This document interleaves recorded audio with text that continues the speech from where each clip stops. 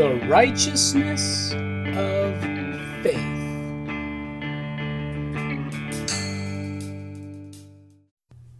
Father, your word is medicine and health and healing to all of our flesh. I decree and declare that this word that I speak today by your Spirit will minister health and healing to the individuals listening. May their hearts be stirred. May hope arise. May faith be strengthened, and may they receive from you action. Instructions to act for their specific selves and in specific ways that would cause the power to flow and to manifest in their own lives. In Jesus' name, thank you, Father, for it. We take it. Now, live to righteousness, be healed. Remember 1 Peter 2:24, we are dead to righteousness. By his stripes we were healed. We have been healed. Now that you have been healed, take that healing, benefits thereof. We're going to continue talking about this man that was sick of the palsy and that his friends brought him lame. We're going to read it in the book of St. Mark, and we're going to go to chapter 2, starting with verse 1.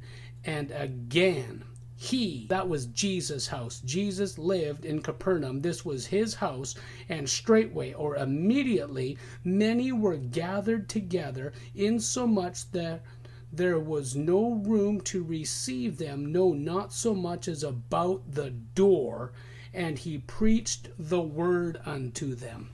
Jesus was preaching the word. There were many there that were come from all over the region round about, and they were sitting there. They had crowded into Jesus' house. They're out about the door. The place is plugged. It's packed to hear the word. Jesus preached the word to them. He was discussing the word. He was teaching the word. The word was such that men came from afar to hear him speak. Now let's go over to Hebrews. We're going to go Hebrews 3:18. And to whom sware he that they should not enter into his rest, but to them that believed not. So we see they could not enter in because of unbelief. Let us therefore fear lest a promise being left us of entering into his rest, any of you should seem to come short of it.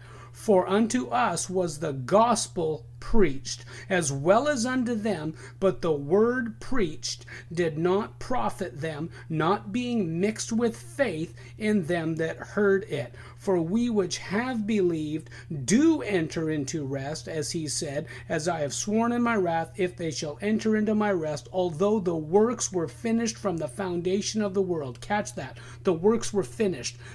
By his stripes you were healed. That's this. The works were finished from the foundation of the world. Lamb slain from the foundation of the world. Even before Jesus rose from the dead, it was possible for these covenant men in Jesus' day, before he rose from the dead, to be healed, because the works were finished before the foundation of the world. Look at this. The word preached must be mixed with faith. It must be combined with faith in them that heard it.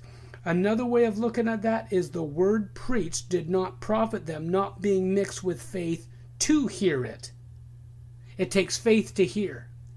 So we need to hear the word, and we need to hear the word with faith.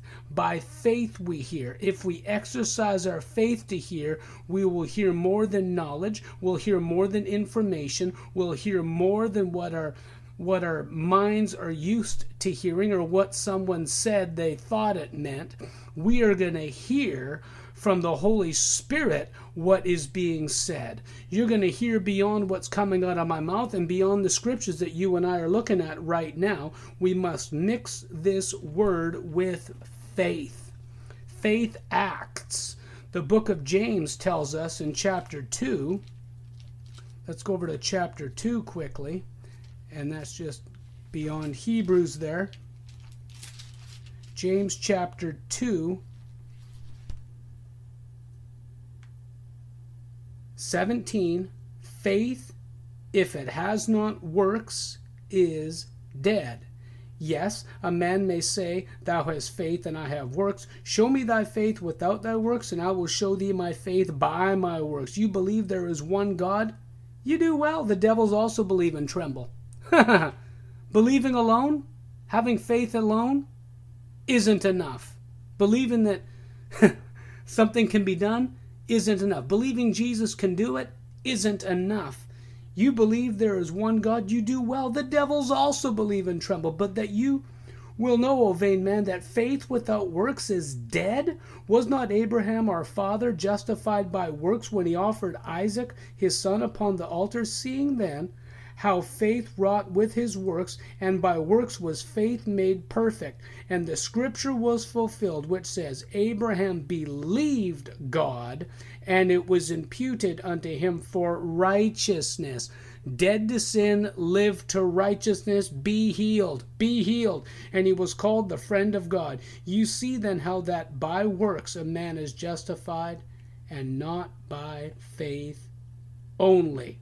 Likewise also was not Rahab the harlot justified by works when she had received the messengers and had sent them out another way? For as the body without the spirit is dead, so faith without works is dead also. Faith acts.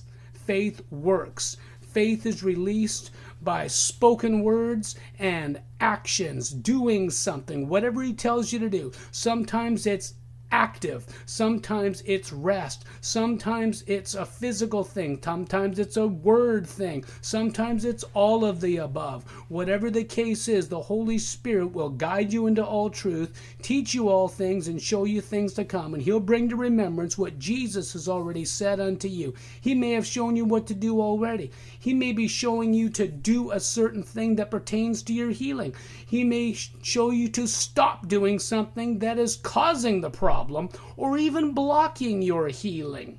Hallelujah. He may just get you to enter into rest. Maybe you need to rejoice in him. Maybe you need to get your focus off the problem and just get your focus on him.